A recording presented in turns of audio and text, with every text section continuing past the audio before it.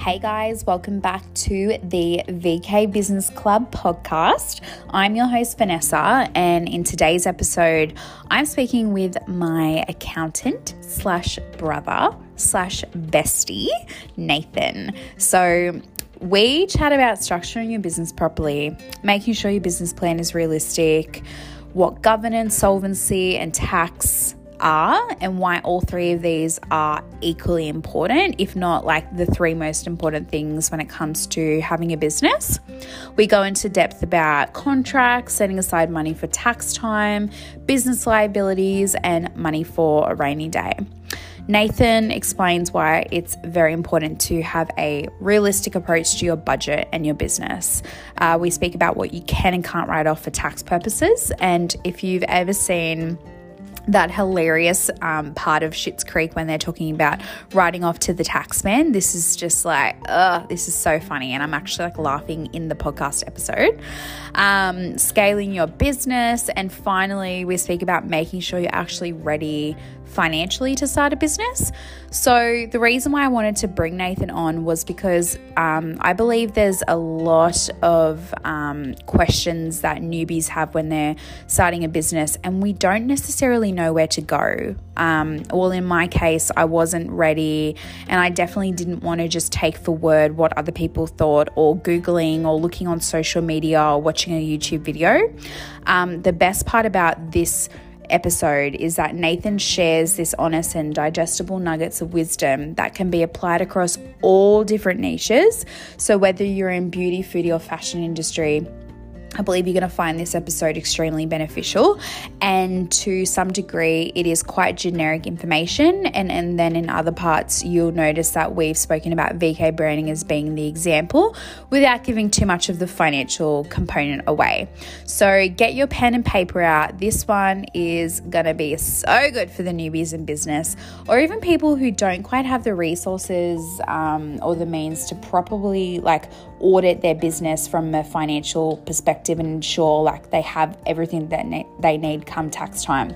So without further ado, I hope you guys enjoy this episode. All the relevant links and resources we discuss are in the show notes.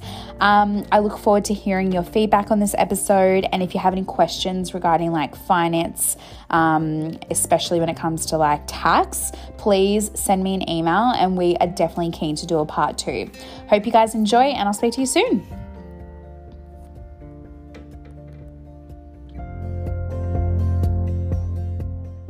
All right, so I ask every podcast guest when they come on how they started their morning today. Well, this morning I woke up and got the dog ready, and we went for a walk around the suburb and went to get a coffee. Mm-hmm. And came back, put a load of washing on. Yeah, had a little bit of coffee, watched something on YouTube, and here we are. Are you prepared to go back to work next week? Because you have to go back into the office soon, don't you? Because we've been at home for 4 months now, working from home? Oh, yeah, it's been a different world. But I'm prepared. I'm just not certain of how that will all go, particularly around public transport is my main. I mean, I can get over wearing a mask all day in the office, but I'm just not comfortable yet with the concept of public transport. Totally. It could be that getting in really early maybe is the key, and leaving early to avoid the peak. Yeah, totally. I think that's how every person is. But at this stage, we're ready to go back now and just have some sense of normality.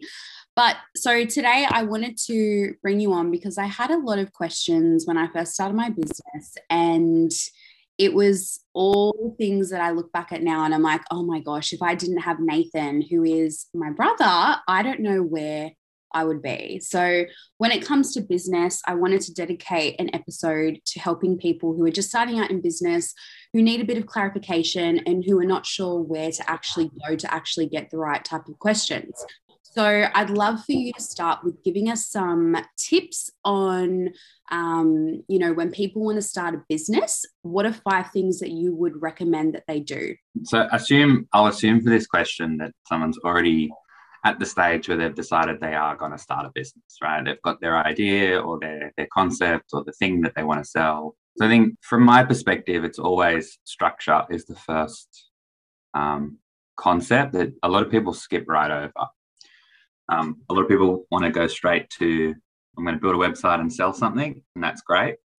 But structuring is really important, especially when you think about a long-term business enterprise. And when I mean structuring, and I'll go through it a bit more later, you can be a sole trader. You can set up a business through a company or through a trust, for example. You might have a partnership with someone, and there's some layers to that. And without getting technical, a company can be owned by another company or another trust, for example, and it's really important to get an understanding of what the differences are, because different structures can cost more to set up. Different structures have different implications over time, but also it's very hard to change your structure later. So once you start your business and you've got a successful business going and you're making all this money, it's very hard to change the structure. It's not impossible, but it's very hard. So I always advocate to make sure you at least understand the different structures that you can operate in. Other more practical issues, registering the business for an ABN, getting an understanding of GST, registering your business name is really important to stop, particularly for sole traders, just to stop anyone else using the same name. Get your contracts in order. So it's a really core concept is what happens to a lot of people is they enter into business deals without contracts, particularly where your business idea is a services business, where you're offering your own time, basically. And it can expose you quite a bit, especially for when issues arise. Understanding as well intellectual property, so really important for creative businesses. Are you going to be developing something that is born out of your own mind, out of your own creative process, and do you want to own the rights to that? Because we have seen a lot of, particularly with social media and people just stealing stuff basically and then claiming it as their own, or maybe clients being offended for you reusing your own content with other clients. So it's really important to understand intellectual property. And I'm happy to touch on that a bit more later if you want. Okay, so you register your business name, you're figuring out where do you sit amongst these different, I guess they're like how you would describe yourself. So you've got sole trader, you've got freelancer, and you've got contractor. Can you just touch on what they actually mean and how does one decipher themselves as one or the other? Yeah, so essentially all three of those things are exactly the same, right? And in a structural sense, all three of those things can be just a sole trader. So sole trader means there's a business attached to an individual. So for example, you might have a business that is Vanessa, and that's your business and that's you, and it's not attached to a company, it's not a PTI limited. So sole trader simply means business that's like a person in business. A freelancer, inverted commas, is a term to describe I suppose it's a way to describe an independent contractor, but I would suggest it's more maybe in a creative space.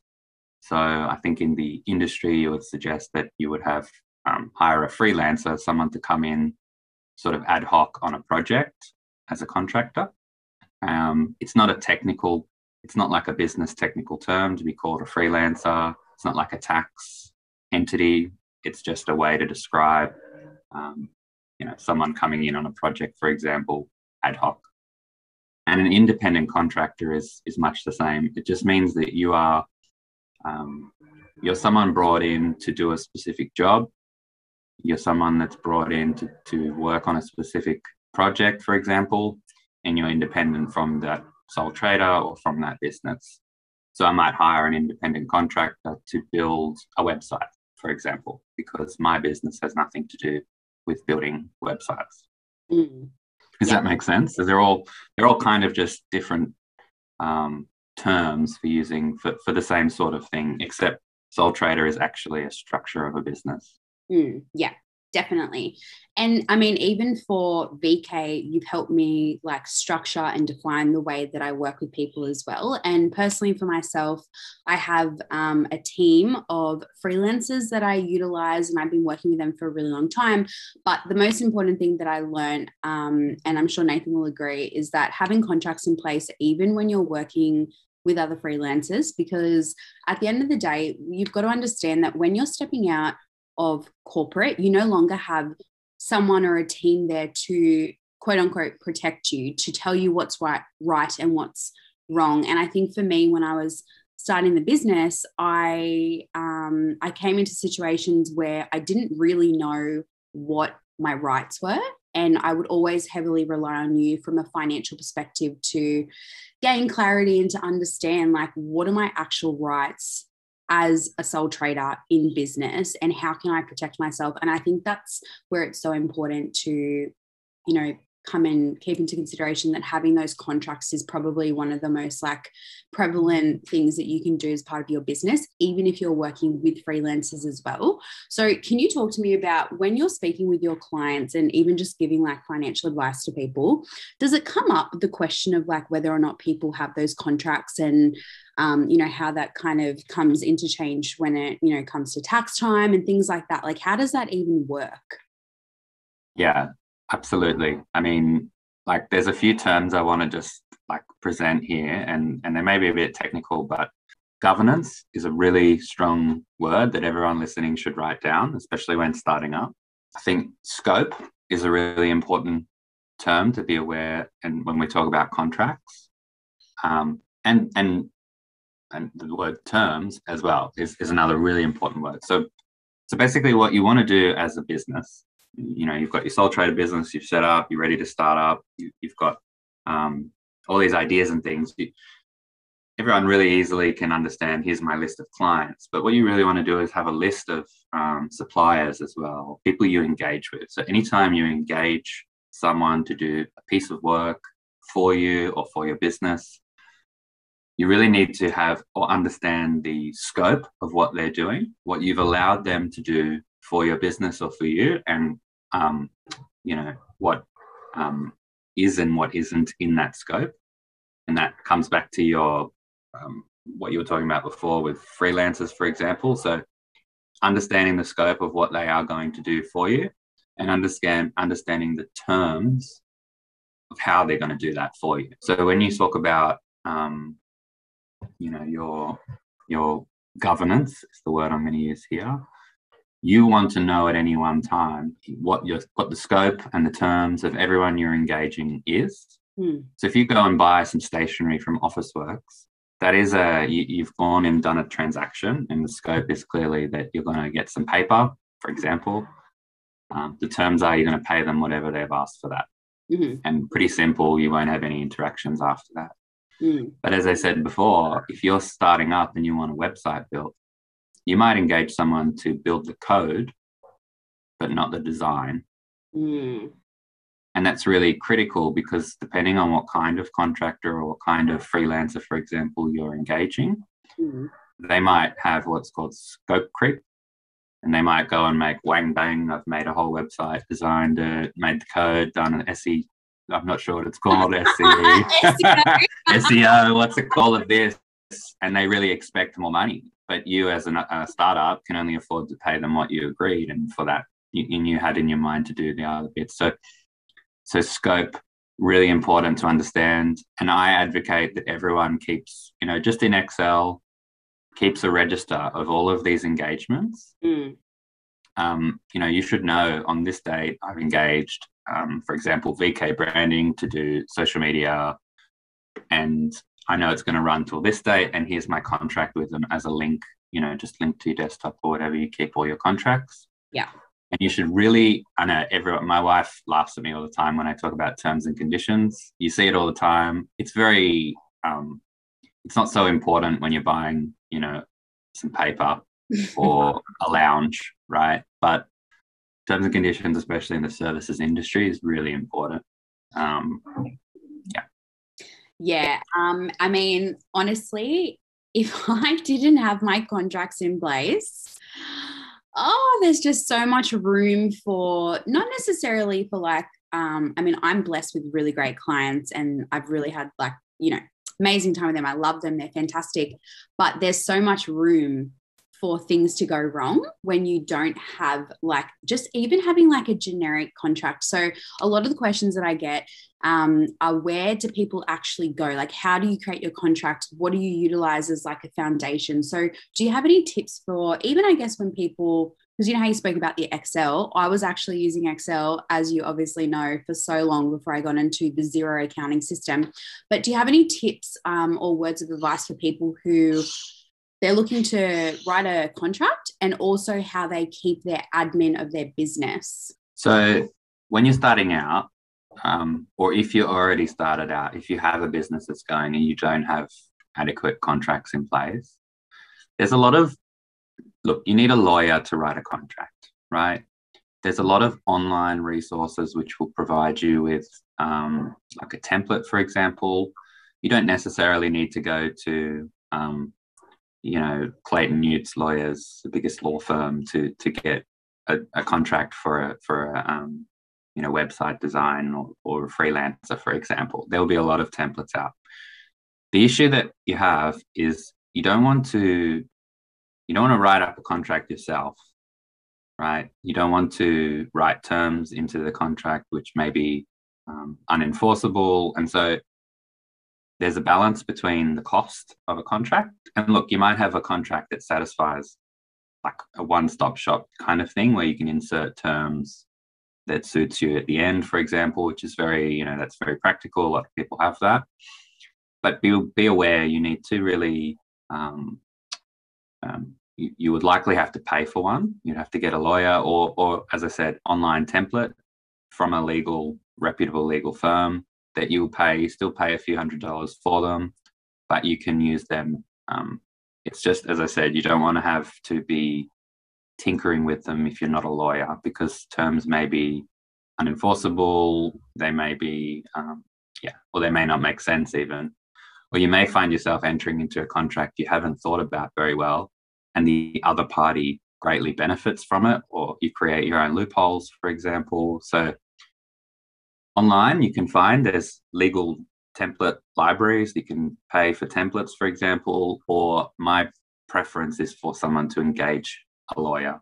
And, that might cost anywhere between $1,000 and $3,000 to get a really good suite of documents for a smaller business, which is going to it's just going to protect you so much in the long term, particularly around IP rights and things.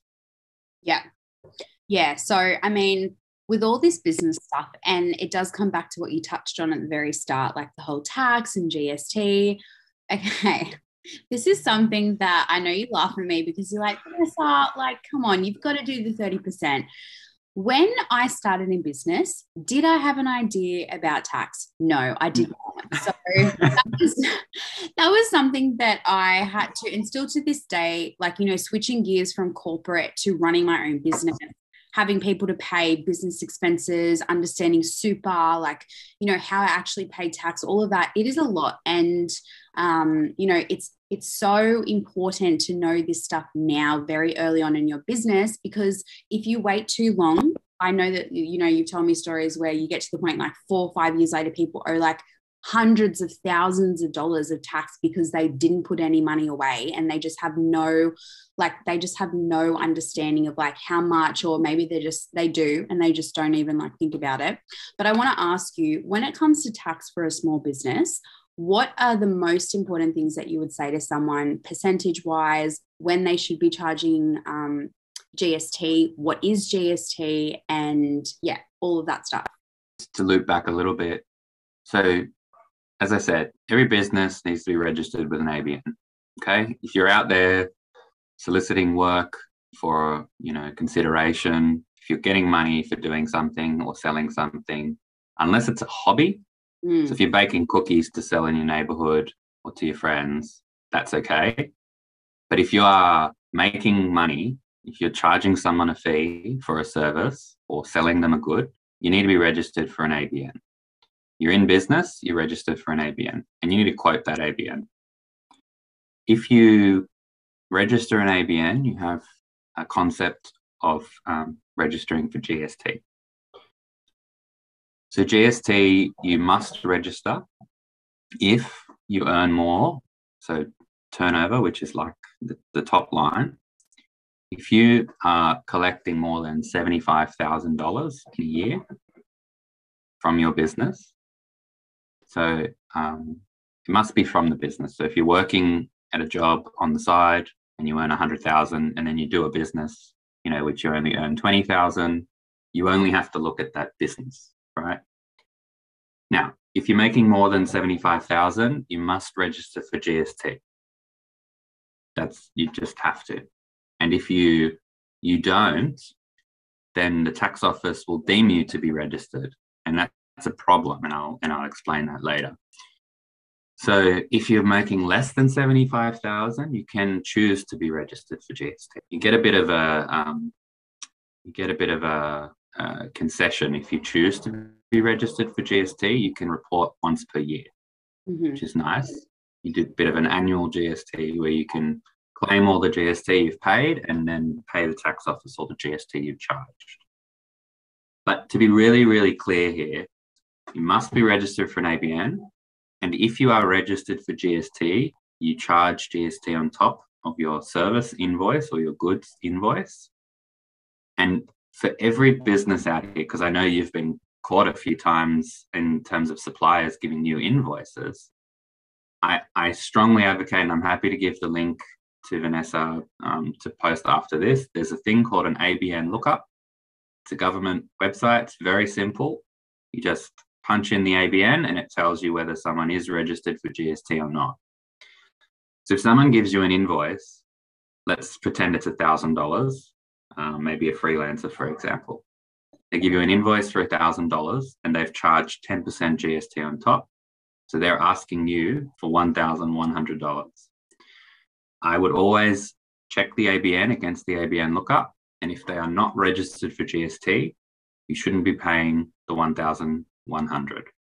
You need to go and ask them to reissue that invoice for $1,000, because effectively what they've done is just basically charged you 10% more. They don't have any reporting obligation, and you can't claim that GST back. So why would they be like, why would they be doing that? Just basically to pocket some more cash? Oh, I don't think there's a nefarious, He always going mindset to everyone. I give everyone the benefit of the doubt in business. But look, if you use something like Xero, or if you use, a template, it's very easy that it just automatically adds GST, right? And people don't necessarily understand what that means all the time, particularly when you're dealing with smaller businesses. And yeah, so it's just a really simple check. As I said, in your little spreadsheet, your governance spreadsheet we talked about before, it'd be good to put the contractor, the supplier, their ABN, whether they're registered for GST, and whether you've checked that they're registered for GST. If you were paying someone $100,000, for example, for a service, scaling up the business here a bit, but if you were paying someone $100,000, let's say you were paying for a full rebranding, marketing, big shabam-a-lam, right? You're paying $100,000. Clearly, by mathematical logic, they have to be registered for GST. So if they weren't, you could flag that's a problem. Similarly, just while we're on, tax registrations, if you are in, and this is really clear, and I think everyone that's listening should write this down. If you are engaging someone to do business for you, so again, use the example of a freelancer. If they don't provide you with an ABN, so they say, oh, I don't have an ABN, you either need to withhold 47% of the payment, right, and pay it to the tax office for them, or they have to provide you with a no ABN statement. So that's where they basically sign to say this is a hobby, or I don't have an ABN for this reason. They have to give the reason, and you can provide that to the tax office. So really clear. It's really easy to miss that, but you know, if that freelancer, for example, that we've discussed before, said, here's my invoice for $1,000 for services, but it doesn't have an ABN on it. Maybe they just started up and they didn't know they had to register or something, or they've been transacting without an ABN for a while. Then you, VK Branding, would have to say, okay, here's $530 payment, and I've paid the other 47% to the tax office for you. Wow. So you report that in your own business activity statement. But it's something that I see it quite a bit in, I do work a lot with startups, and you tend to find it with, as we used the term before, independent contractors. Yeah, it's really a key. So, a key takeaway, if nothing else, is for everyone with a business, as I said, make sure you understand what your suppliers' ABNs are. Make sure you understand if they are registered for GST. Understand your obligation to withhold. And it's really easy to say, oh, well, I'll just pay them and probably they have an ABN or something, right? But if the tax office were to come audit you, and they do, then they can ask you for that invoice. And if that person doesn't have an ABN, let's say you did pay them $1,000, they can ask you for that $470 still.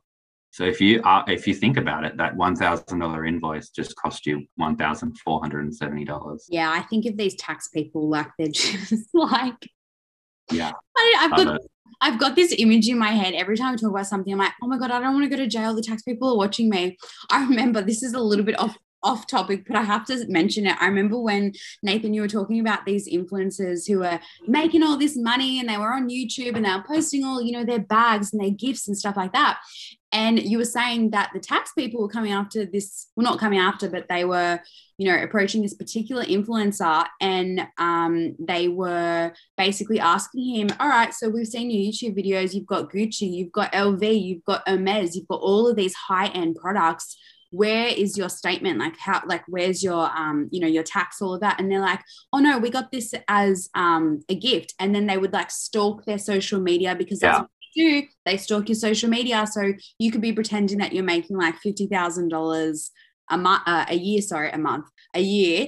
And then you've got the tax people who are literally on social media finding these people who have a very common theme of, their taxes going up and down, and they're obviously lying. But guys, if you don't know this, honestly, please don't be silly when it comes to your tax, because these people, it is literally their job to search everywhere, and they will find you. Nathan has literally put it in my head. If you do one little thing wrong, I'm going to jail. Oh my God.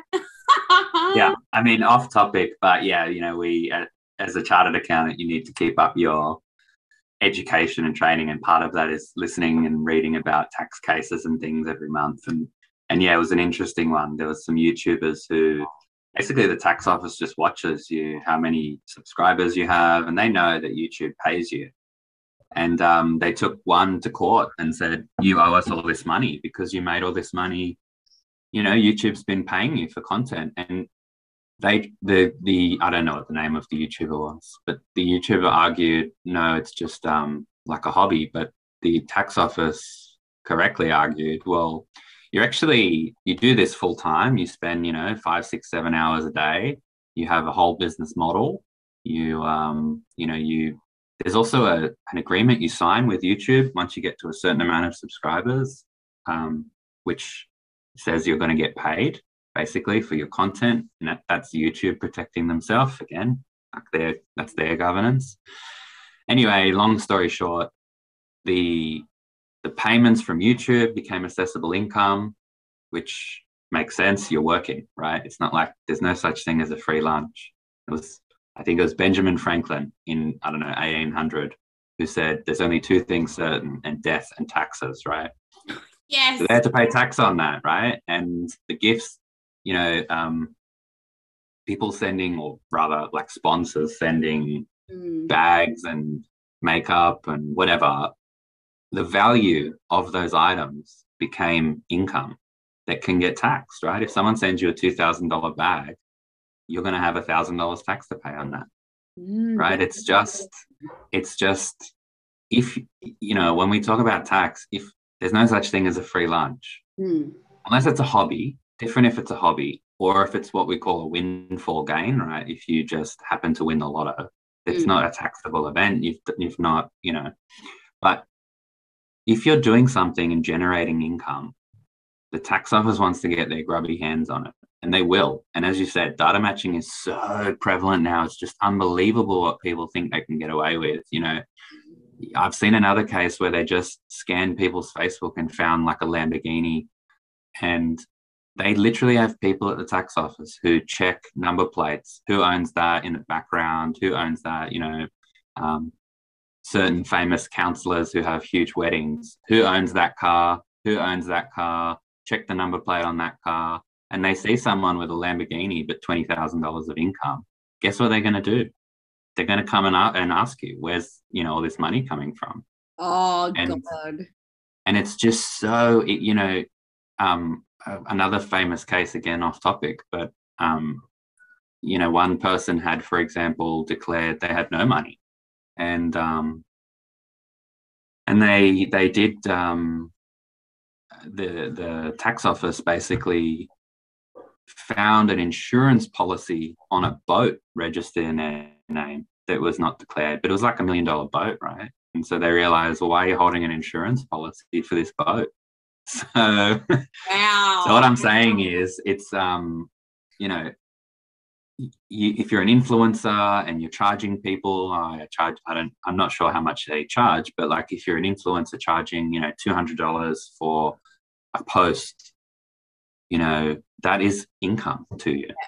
You need an ABN, you need to charge someone an invoice for that, and you need to pay tax. And, you mentioned it before, what percentage and whatnot. I mean, largely that depends on your business structure, but I strongly advocate that people consider a percentage of their income, and I'll touch on that a bit more in a second. But you need to put money aside because tax is coming, and and they're going to find out one way or the other. And I think I can see more and more people, they start businesses and they post their main channel for advertising is like Instagram or Facebook. Look how good I am. Look at this product I've sold so many of. And you've simply opened the door for the tax office to come and say, great, that's good. I'm glad you're so successful. Show me your tax, right? Which is different to maybe 20 years ago when, you might have a business. The only way you advertise is pamphlets to people's, letterbox or something, right? It's a very different world. And as I said, they simply troll. The ATO just hires people to troll through all these social media posts and Facebook. And I mean, there's clearly a risk benefit reward for them as well. If you're selling cupcakes for $2, it's probably not likely to be a big gain for them to come after you. But as I said, if you've suddenly got a new car registered and you've never had income, well, there might be a problem here. So I want to throw another term out that, again, I think everyone should write this down because it's probably the most important concept for being in business. And the term is solvency, right? And it's not a very popular opinion, but for example, when COVID hit and, everything closed down, if you are running a business and you are truly solvent, then in the most technical sense, you should be able to shut your doors and not have any debt or not have any issue to pay your creditors, or basically be able to shut down. Now, obviously, that means you won't have income coming in after that. You then need to find a new income source. But there's a lot of stories about businesses, for example, I'll take COVID as an example. Let's pretend you had a coffee let's pretend you had a nail salon, because I have heard this particular story.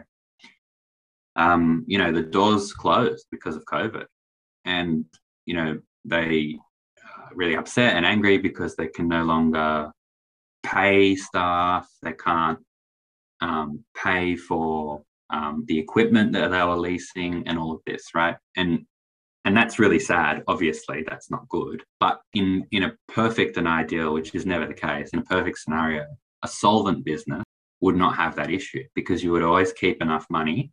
You would always have enough money set aside for the GST you've collected in that period, for the tax that you've incurred, for the sales you've made, for the lease obligations you have for the next 12 months. You know, for example, maybe credit cards or debtor payables, for example, and you might have a little bit of debtors you have to go and collect. All of those things considered, what I see the most in startups, and not to embarrass you a bit, but a little bit when you started as well. I know that's typically people don't understand this concept of solvency. And what I see is, let's say $1,000 comes in. You just left your job, you started your own business, you're doing some freelancing, for example, and you make some sales, and $1,000 comes into your bank account. You say, that's great. Look how much money I'm making, for example. So you spend that $1,000. You spend maybe $400 on some nice dinners or lunch or whatever, and you spend $600 on a new handbag, I don't know, for example. So you spent $1,000 because guess what? My contract's recurring. Next week, I'm going to make another $1,000. How good? Yes. Next week comes along, you get $1,000, you buy a new laptop. The next week comes along, you got $1,000, you put $600 into savings in your personal savings. You've got $400, you maybe pay someone. You see where I'm going? So the concept is like cash in, cash out. And that's really exciting and it's really good. But take, for instance, if you were working, as a salary, if you earned $1,000, your employer would have withheld, I don't know, say 40%, I don't know, for example, say $400, and you would get $600. Yeah. And you're pretty free to do whatever you want with that $600 because, someone's already held the tax for you. And you don't necessarily, if you're an employee, you don't necessarily have other creditors to pay, leases, whatever. In business, though, you really need to adopt the mindset that the dollar you earn from your customer is not your dollar. So, if you're in a company structure, you would have 30% tax liability straight away. So we already know 70%. So every dollar, only 70 cents is yours to start with. Yeah. If you're registered for GST, 10% is the tax officers as well. So we're already talking about 40% of that dollar gone, right? Now, on top of that, you also have obligations. So, for example, you might have, in the beauty example, maybe you have a, laser machine that you lease, for example. And that might cost you, $10,000 a year. So you need to provision for that cost. And that might be, and again, I'm just making up the number, that might be another 10% of every dollar you earn, because you might earn $100,000 in a year and you obviously have a $10,000 lease obligation. So again, 10%. Then you might say a really hard concept for small businesses starting up is creating enough of a bank for yourself, because your money is not guaranteed, right? If your customer goes broke or doesn't want your service anymore, or you might do a bad job, not by your own fault, whatever, like business, is up and down. You should try and aim for a year's worth of business in the bank as a safety net for you. And that's really hard to do. It might take a few years to get to that point. And this is where you hear about businesses, business owners not being very rich for the first couple of years. Wait, should we say they're making more? Should we say what I said to you? Like, remember when I said to you, so we're going through my taxes and I go, man, this is great. And then Nathan's like, okay, no, because we got to do X, Y, Z. We went and did all the taxes and stuff. And I said to him, I go, Nathan, when do I start becoming rich? What's the point of making all this money? And he's like, I don't know. No.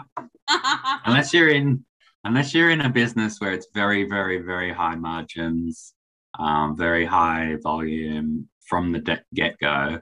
Like, it's unlikely you're going to have, but what I'm suggesting is, for example, in that example I've given, almost 50% of the money coming in was already gone for taxes, for liabilities.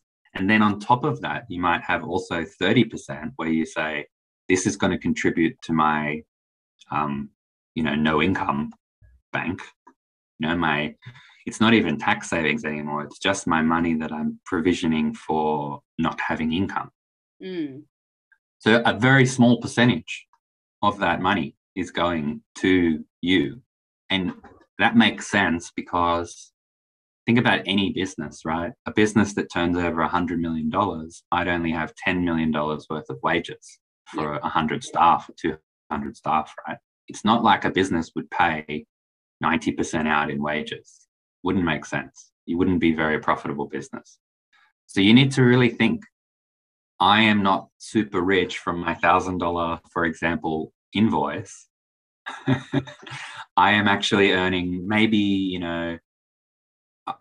of that 1,000, 100 or 200 is really for me. That's what I can use to pay my rent, pay my electricity, my personal car, my personal coffees and lunch and dinner, anything that's personal. I need to build that aside.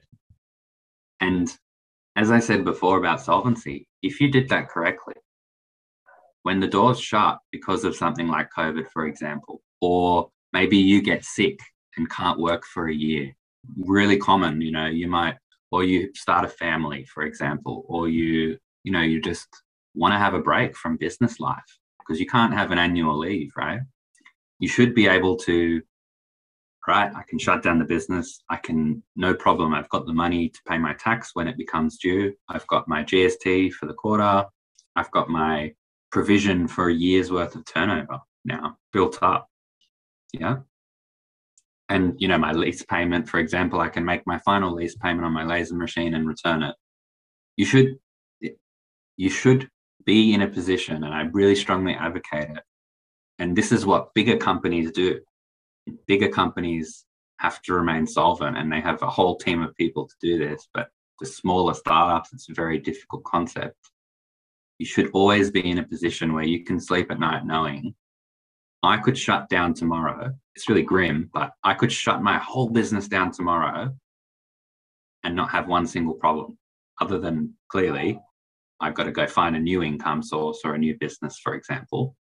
But my existing business should always remain solvent.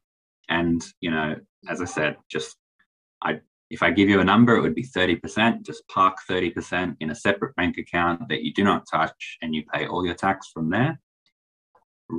Stay vigilant on what expenses you're incurring, and what liabilities you're if you have a lease, maybe car payments in a business, for example, that are leased, like things like this. You've got to remain vigilant about how much that's going to cost you and provision for it. And just do not spend 100% of what comes in. And and separate your personal life from your business funds. Yeah. Yeah. Okay. So a few things I want to say. Number one, a lot of doom and gloom there, but it's really important. But I just want to say to someone from the business perspective, I don't want this to, if you're starting out in business and you're like, oh, fuck, like this sounds like awful, like I've got to pay all this money. Don't let this stop you from like doing what you're doing. But the one thing I will say, like I was so bad with my money when I started. I'm not going to lie. Nathan knows this. He used to see my account. He'd be like, what's going on here? I used to live week to week from the business, and I would use the money from the business. And that's why when I would, like if I had, entered a contract with a client or something was going on, or I need to pay big expense for like a car service outside the business, you have to take into consideration that as much as it takes time to build up your safety net in case we go through another pandemic and you can't work, you don't want to be relying on government funds or grants. So I should say, you don't want to be relying on taking money out of your super. You do not want to be in a position where you are unable to pay your rent, because at the end of the day, we are not living in a free country, guys. We have to be realistic. if you're making some cash on the side, like even just putting $20 away, if that's the most that you can put away when you're starting out, I promise you, and I'm sure Nathan can agree, that is better than nothing. But you have to be realistic, and you've got to understand this was a very hard concept for me to grasp. The money that I'm making is not my money. So it doesn't yours. So it doesn't mean we go out post lockdown and have a party. However, you can definitely celebrate and you live your life. And obviously having a business, it's your business. That's amazing. And I've always been one to really make sure that I am celebrating my wins. But I also have a lot of responsibilities. I've got business expenses. I have people to pay now. And the more money you make, the more you realize you put that money back into your business if you're smart, back into marketing, back into paying more people to help you, delegating, doing what you got to do. So I will just say on that, it does sound a little bit overwhelming, but at the end of the day, this is all stuff that you need to know. And I'll put all those terminologies in the show notes. So then you guys can just reiterate and go back and do a bit of your own Googling. But thank you so much, Nathan. That was really, really good. The next thing I want to ask you, because we're talking about the percentage of 30%, stuff like that, you can use my business as like a general like example. But for someone who's like, okay, great, I've started a business. I'm making, about $1,500 a week, let's just say, or $2,000 a week. And it's just them. They don't have to pay anyone.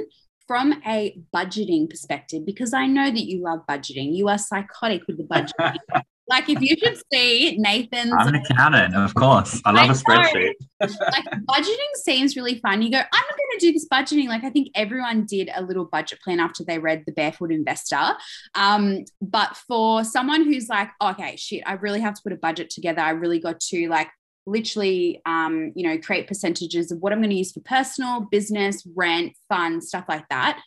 How would someone like divide that up? Like what are some like generic and top line percentages that you would recommend for someone who has a business? Okay. If we made some like rules, quote unquote, for a startup, I would say a sole trader startup, you would be very safe with provisioning 30% for tax, right? You may be, just depending on how much you earn, but you may end up having a little bit more to pay, but it won't be significant, or you might get a refund, right? But if you're always putting 30% away, you're going to be starting with a really safe safety net. Maybe as well, 10 to 15% business savings. That's your kind of, longer term, just in case you don't get any more work type thing. And then beyond that, you kind of, depends on what your business, I suppose, is. As you said, if it's just you, that might be enough because you don't really have any, leases or obligations or anything like that. So you can provision, in that example, 45% of your income aside. Obviously, if you have GST, you need to keep that 10%. Do not spend it because in 3 months you're going to have to pay it to the tax office. Yeah. So, in that example, if you provisioned 45%, and I would really strongly suggest, it's up to your own, position, but I would suggest you open a different bank account called tax, right? And I would also impart that each business has a transaction account and a savings account.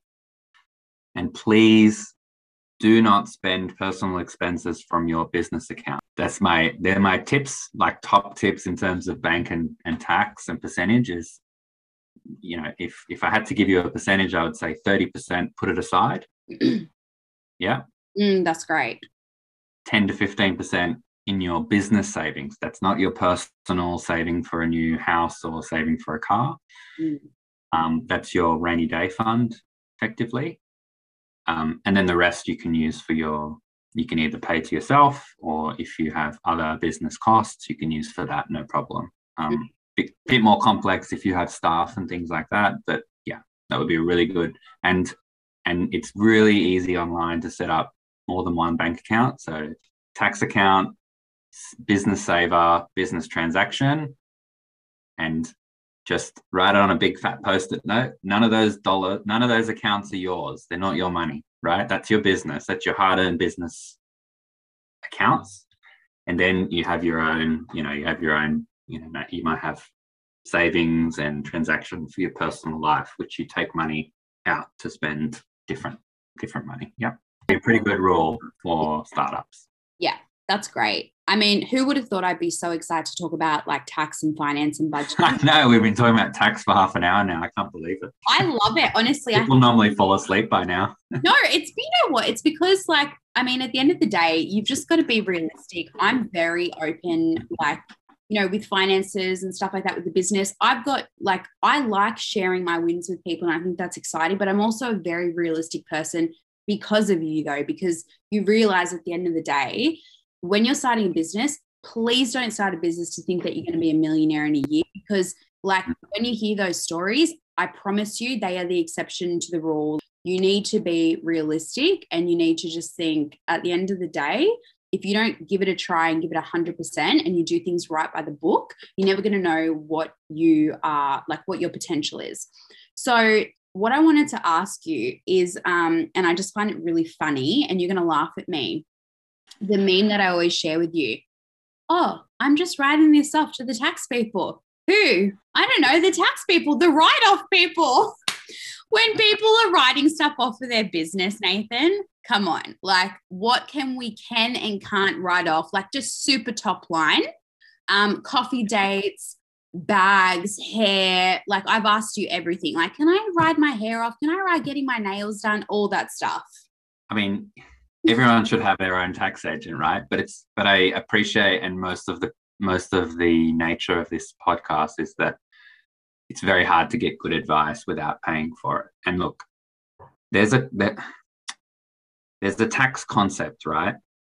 Of, are you incurring an expense necessarily in gaining or producing your income? And that all that mumbo jumbo means is, did I have to spend this money to earn my income for the business?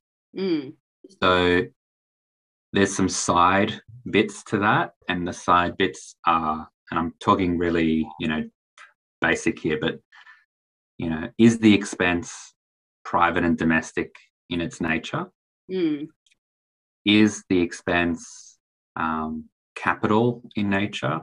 And let's just use the examples you said.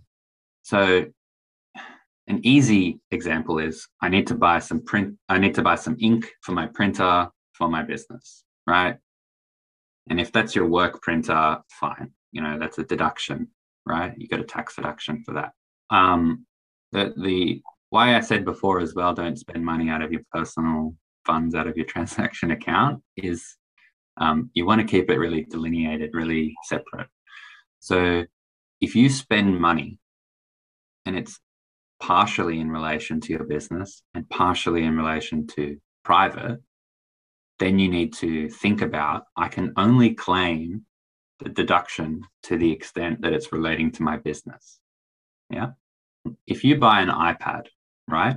I don't know, $1,000, you buy an iPad, but you've got 3 kids that are using it all day and you really just sometimes check your emails on that iPad.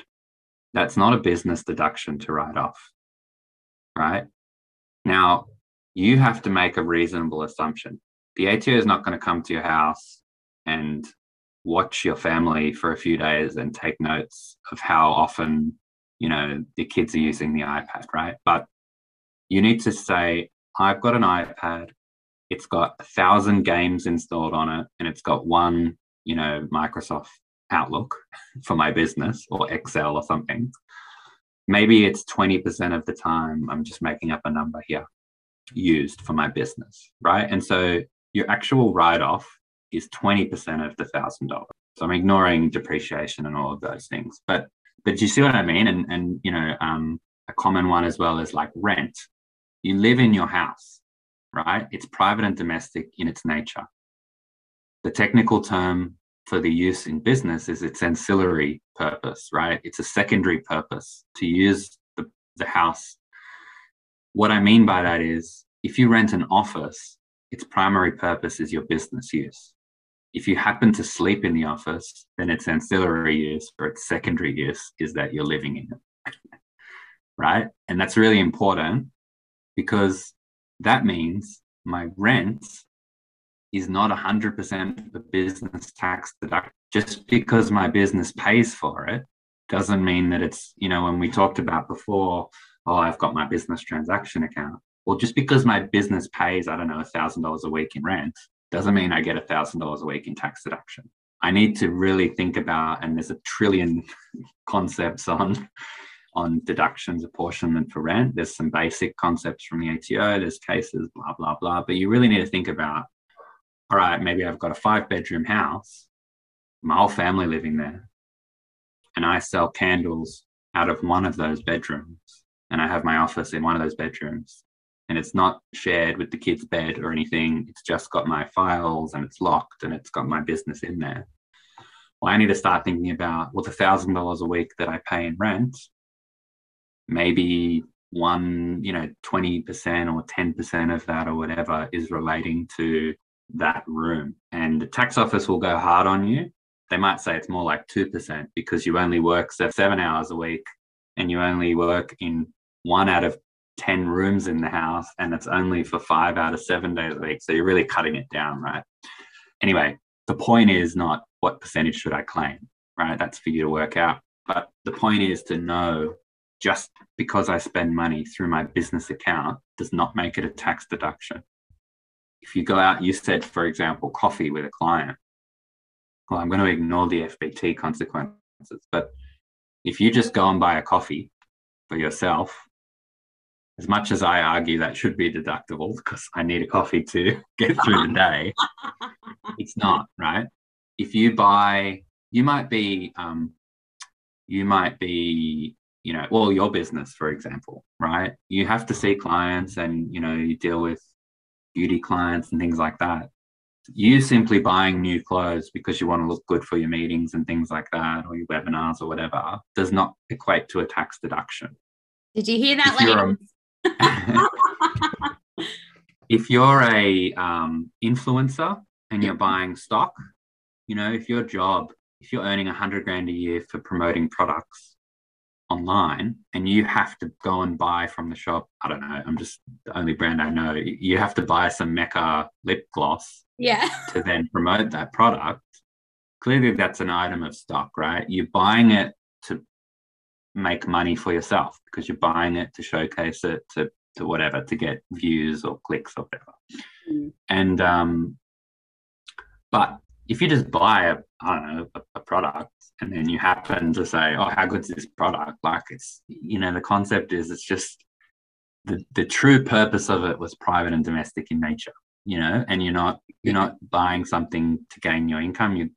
Another way to think of it is, would I still make that same money if I didn't have this purchase? Yeah. No, that's great. Does that make sense? I mean, it's very hard without looking at the specifics, but as a concept, totally, everyone should write that down. If I spend it, it's not a deduction necessarily. And I think it comes down to the type of niche that you're in. That's really, you have to make the assumption that is relevant for your business within that niche, because what's relevant for me for a tax write-off may not be relevant for you for a tax write-off. So I think that's right. Depends on your business. Absolutely depends on your business. That's why I always think it's strange. I see Officeworks advertising at the end of the year, everything's deductible at the year end, do those 30 June ads. And I think, but that's not true. If I'm a PAYG employee, if I go and buy, I don't know, Officeworks sells weird shit. If I go and buy some water and Mentos. Mint, doesn't mean I can take a tax deduction for it. What the hell? Literally. Oh my God, that is even necessarily, if I don't work from home, let's say I'm a builder, and if I go and buy a new computer from Officeworks and I'm just a builder that works for someone, what the heck has that got to do with me earning money building construction sites, right? It has nothing to do with anything. So it's really, and people do get upset and they say, oh, that's not fair, but why shouldn't I get a tax deduction and I want a refund and all of this? But is it not fair? Because if VK Branding writes off everything, how is that fair to me as an example, as an employee, I can't write off everything. Yeah, totally. And it is, the idea is to tax you on the income you earn less the costs you had to pay to get that income. If that's a good takeaway, that's probably what I would say everyone should write down. Put that one on your website. Yeah. The income you earn less the costs you have to pay to get that income. I think I can't stop laughing thinking about when I do my Amazon purchases and everyone's like, what have you got today, Dal? I'm like, well, I've just been on Amazon. I got something like I got a laptop holder because I can't see properly. And then I got this new keyboard thing, and I got this new, like Amazon, honestly, I swear. But for me, I mean, it is part of my niche because I work from home. I've got my office at home. So I need all these little things. I mean, some stuff you're going to look at and you'll be like, Vanessa, what is this head scrubber that you've bought in this neck strap, like stretcher thing? But anyway, it's very interesting. So I think you've given. I have a deduction for that, by the way. Do you? See? You can't get a deduction for your neck scrubber. My head scrubber, when I'm like, it releases tension because I'm stressed from work. Oh, no. I've seen so many weird over my years, like of weird just people having a go, right? But they're trying to claim for a tax deduction. Okay, speaking of that, I want to switch gears. I want to ask you, when you're working with these startups and like these massive businesses, because you do work with businesses that, they're in the millions, what are some common things that you come across that even the people who are making $1 million and then the startups, if there are any, like common business, like challenges or questions or mistakes? Well, exactly the concept we just talked about, but scaled up obviously to massive numbers, right? Most of the people listening, I imagine, to this podcast won't be really excited about, they won't be really excited about like accounting and things like in terms of financial reporting and stuff like that. It's probably not really necessary. But, you see all the time people doing accruals, estimating expenses for future periods. And that might be hundreds, if not millions of dollars, hundreds of thousands, if not millions, right? And then when you tell them, like, actually, you haven't really, what we would say, incurred any expense. It's not really anything. You've just made up a number almost. You can't have a tax deduction for that. And they're like, what? But it's an expense, right? I've got it on my P&L, right? Why can't I have it? So look, there's a concept of spending money, there's a concept of accounting, and there's a concept for tax, right? And reconciling them all is not always easy. Takes quite a long time, takes a lot of skills. I guess that would be the biggest. And even in big businesses, still that concept of personal expenses comes up quite a lot. I got an example, a business with like 200 million turnover, but all the owners have, very expensive luxury cars in the business. And the nature of the business, it wouldn't make sense to own a Ferrari in that business. Like there's no business use. It's really just private. And there's a whole tax regime, which we won't get into, around taxing these fringe benefits, right? But it can be the difference of hundreds of thousands of dollars, right? What we talked about before, taking that 10, 20% out as your personal money, then you go and spend that. The same thing occurs in big businesses, right? You need to take the money as salary or, a dividend or bonus or whatever, and then spend it. But if you use the company or the business for private stuff, you need to deal with it as if you had taken it. And other than that, I mean, I guess a little bit of the solvency problem, people taking on too much debt, taking on too much liability, as you would say, like writing checks you can't cash. People want to be millionaires overnight. Unfortunately, it's just not the case 99% of the time. Thanks, social media. Thanks, social media. It's all those like ridiculous scam YouTube. You want to get rich in 10 minutes? Here's how. Just buy my book. It's all them, right? People think I'm getting in this pyramid scheme. I'm going to make all this money. And it certainly, it's less prevalent, as I said, in big business because you have so many people You can afford to pay advisors and lawyers and, a board of directors and tax. You can afford to properly have governance on that, but it happens. And I suppose actually there is one more good thing, which employee or contractor, right? Really, really, really, really see it a lot. Really, really, the ATO really hammering down on it. But someone is engaged. If you engage someone to do work for your business, you need to determine whether they're an employee or whether they're an independent contractor or a freelancer, as you said before. You can be employing someone without knowing, right? And the employee-employer relationship can exist, and you actually have entitlements and things to them, super you have to pay to them, annual leave maybe, depending on the nature of the contract or the other services. You have all these things building that you might not be aware of. And big businesses get in trouble with this all the time. They want to engage contractors.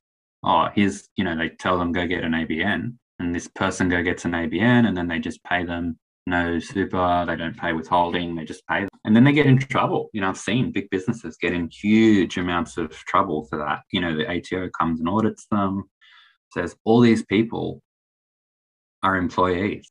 The mere fact of having an ABN does not make you a contractor, right?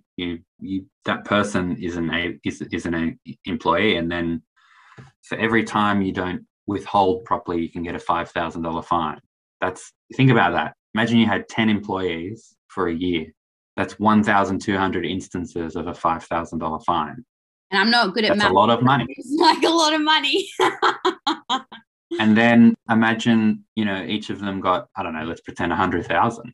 So 10 times 100,000 is $1 million for the year worth of wages. And that's 9.5% before July last year.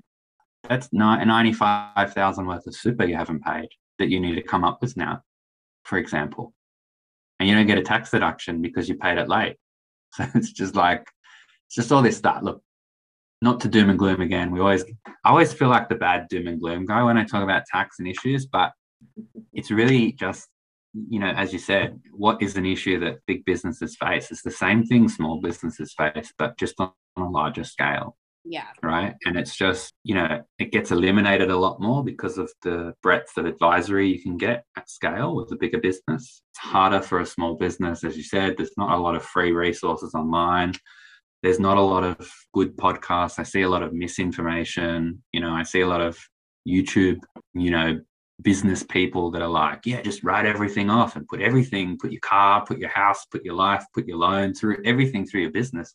It's awesome. You can make so much money. And it's just like people are suckered to that, or people go off and have cash businesses because they're in so much debt before and they want to pay off their credit card. So they start a cash business on the side of, I don't know, making something on the side, right? Like making candles or something, and they just rack up selling all this stuff, and they're not realizing all these other issues or complications. But because someone told them on YouTube they can lodge a tax return and claim all these deductions, it's just, that's the difference, I suppose, to the big business to the small business, is just level of or access to greater advice and governance. But everything we've spoken about today, you can find online from the government. Everything we've spoken about today, you can find from, maybe fair trading, especially around contracts and things. All the information is there. Sometimes it's hard to wrap your head around it if you're new to it, because let's face it, no one starts a business because they're good at business governance. You start a business because you have a killer idea, or you have really good skills that you want to, share or make money from. You know what I'm saying? You're really good at business because of that, not because typically you have really good business skills. And that is where people fall into trouble. Yes.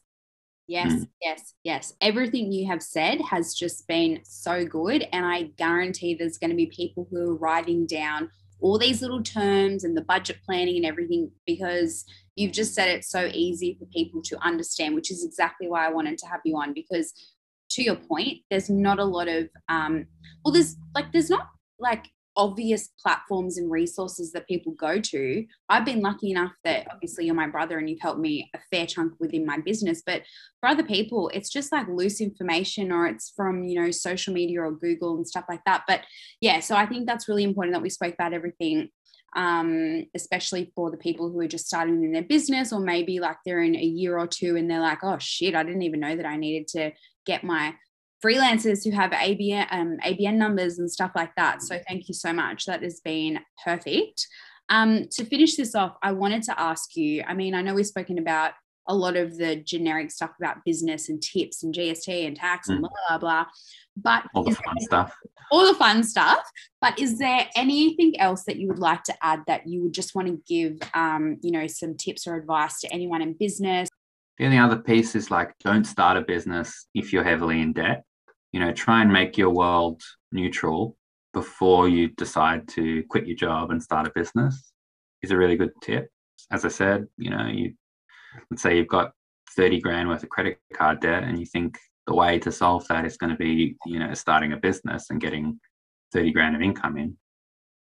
But as I said, you know, what you'll see is, okay, 30 grand comes in, you pay off your personal credit card debt, and then suddenly you have a $10,000 tax bill that you can't pay, or you have to then, you know what I'm saying? So don't start a business if you are in debt. Try and get yourself neutral in terms of assets and liabilities. Also, you should really have savings before you go out and start a business.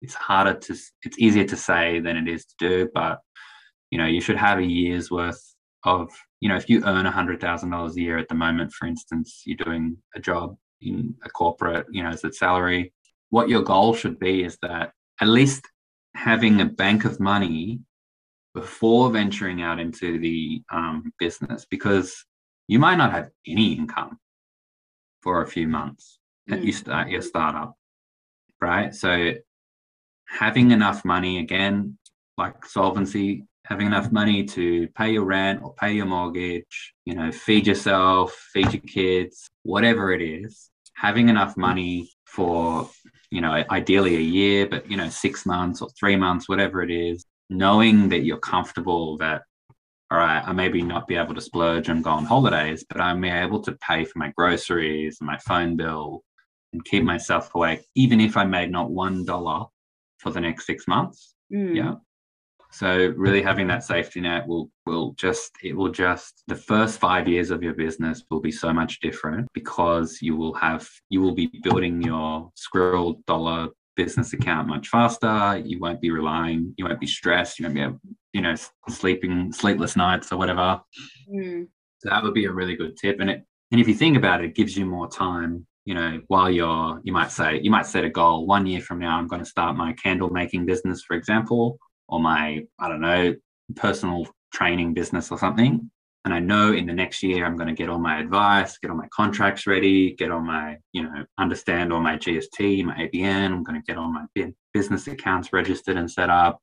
And then I'm going to give my notice right at the end of that. And I'm going to have all my savings ready. I suppose the summary of the last 2 points, you know, get yourself solvent and get yourself some, you know, some money for a rainy day. The summary really of those is, don't rush into starting a business. And I think to stress as well, really, really importantly, take a common sense approach, right? When you make a plan for a business, take a common sense approach, because, you know, I'm going to make, I don't know, let's say $200 for each service I provide, and I'm going to provide it, you know, 500 times every week, right? And all I have to do is, you know, work 7 days a week and 12 hours a day, and it's going to be awesome. I'm going to make $10,000 a week. Like, that doesn't pass my sniff test. And you should have that concept. You should know what's realistic, right? Is someone promising me that I'm going to make, you know, $10,000 a week and I'm going to work 2 hours a week? Please use your brain that is not logical. Right? You have to see that something is wrong there. And the more something doesn't make sense, if it sounds more and more lucrative, the more you should do your due diligence on it. Yeah. I have a theory that that the average person's time is worth anywhere between $100 and $300 an hour. So if you use that multiple, if you say, I'm going to, I don't know, work like a normal business week, 7 hours a day, 5 days a week, right? That would be $10,000 for that week. And that's $300 an hour. So you've got to be doing something really good, right? And at the lower end, it's about, say for $100 an hour, and you're really working 7 hours a week, 5 days a week. You're talking about $3,000 a week. That's a lot of money as well. If you're going into business and the other way around, and you're saying it's going to be so good because I'm going to earn $100 a week, it's probably not enough for your time. If you're going into business and you think you're going to make $50,000 a week, you're probably going to be, it's not impossible, of course. It's actually really practical if you were scaled up and things, right? But to make $50,000 a week is not necessarily going to come from one person's personal exertion. Yeah. So you need to then hire people, get in contracts, lease equipment, whatever it is, right? You're going to have a lot of outgoing. And in this real world example, this person said, I'm going to make so much money. I'm quitting everything that I've ever done because I'm going to do this business. And what they found was actually it's not as lucrative. The exclusivity wasn't there, for example, like they weren't guaranteed that money. It's just they've made up their own numbers. Vet yourself, vet your own ideas, get someone to check them that, if you could earn 100 grand as a salary employee, and if you think you're going to earn 100 grand for the same amount of hours in your business, that probably makes sense if it's, just you doing work. Don't underestimate how much money and how much time scaling costs. And so I'm going to make $700,000 per year. Well, maybe you need a lot of costs and you need a lot of help and you need a lot of time, and maybe you're not skilled yet to do that. So really important with that business plan is just be really sensible with it. You're not going to make $1 million profit in year one, typically, unless you're not going to make $1 million profit most of the time by doing massages on the weekend. Yeah. Or selling candles. Yeah. Right. It's nothing to say you won't make $1 million profit at some point in time by selling candles, because you scale it up to be this huge enterprise that makes 1 trillion candles a year. I don't know, right? You're the next big thing. But that starts with reasonable scale to start with. You're usually only talking about one person's time. Yeah. And you only have a certain amount of hours in a day and a certain amount of hours in a week. And everyone's motivation is different. So you need to really peel back the excitement. And as we went extensively into discussions of before, that whole $10,000 you're thinking of making is really more like $7,000 after tax, is really more like $5,000 after all your costs. And if that $5,000 after tax and after costs costs you, 16 hours a day, 7 days a week, I would suggest it's not worthwhile, right? Because you can't keep doing that. And similarly, if you say, well, I'll just do that for a week or two, but the minute you scale it back to 5 hours a day, you suddenly only make $2,000 or $1,000 a week. It's not a very viable business model. Really get your business plans, your strengths, weaknesses, opportunities, threats, really write down, here's what I think I'm going to make, and just challenge them. Play devil's advocate with yourself. Just challenge them and say, all right, I think I'm going to make this much money, but here's what I think is going to be the problem. Someone else, if I can just go and start this business and make $10,000, why wouldn't someone else just start this business and make $10,000 a week? What differentiates me? Well, maybe I'm just really good at this thing, or I'm well known. So, and then if someone else starts it, well, I now lose half of my income. Yeah. So people they should be excited about starting a business, but they should not ever get to a grandeur, visions of I'm going to make $1 trillion a week because I Googled that there's 26 million people that in Australia and 80% of them buy candles. And therefore, if I charge $100 and I only have to pay from China $10 for that candle, wow, I'm going to make, there's just, people can make any number up they want, right? And you laugh, right? But it's really, think about how dangerous that concept is. I'm going to quit my job and I've got all these bills to pay, but I'm going to quit my job and I'm going to make $1 trillion selling candles, for example, because I've done this maths and it sounds so good. So I think that's a good takeaway.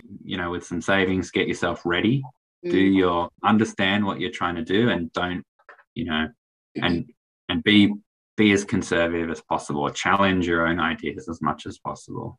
Yes, research your market. Hello, research the market. You don't need to reinvent the wheel, but you've got to, if there's no gap in that market and you're just doing what the same Tom, Dick, and Harry are doing, you're not going to be getting any closer to that $10,000 a week. I'm just being realistic. I'm in social media and marketing and branding. There's a million different people who are doing what I'm doing. Yeah. So you've got to find your niche. You've got to find why you're different to those people. And as Nathan said, use your common sense. Please, I know we get excited when we see there's multi-level marketing, this and that, and not saying that it's not a thing, but you just pyramid schemes. Pyramid schemes. I know. I don't know if we're allowed to use that word, pyramid schemes, but just be realistic, guys. But Nathan, thank you so much. This has been so great. I have been waiting to get you on the podcast so we can talk about this, and it's basically been 2 years of me nagging you, Nathan, what about this? Nathan, what about that? So I'm glad now that we have a resource solely dedicated to just people in business. If people wanted to learn more about how they can work with you if they're ready, or maybe if they wanted to search for, accountants, financial advice, would you recommend that people just literally Google financial advice, advisory people or accountings, depending on their niche? Depending on your niche, yeah. Because look, a lot of stuff we've talked about is just generic business stuff. I'm not an expert in social media, for example, other than what I know from you, clearly with my terminology knowledge. Yeah. I'm not an expert in a lot of things.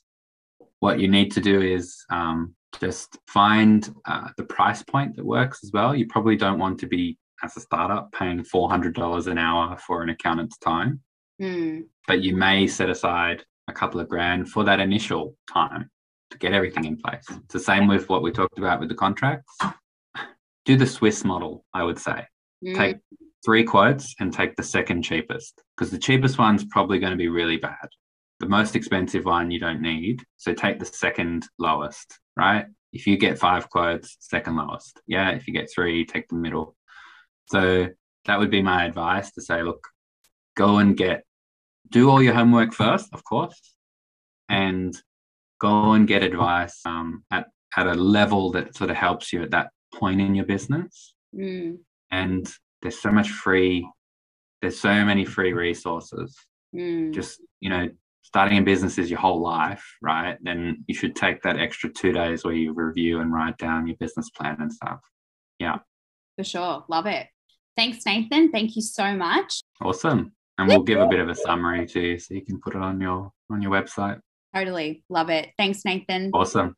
All right. Thanks so much.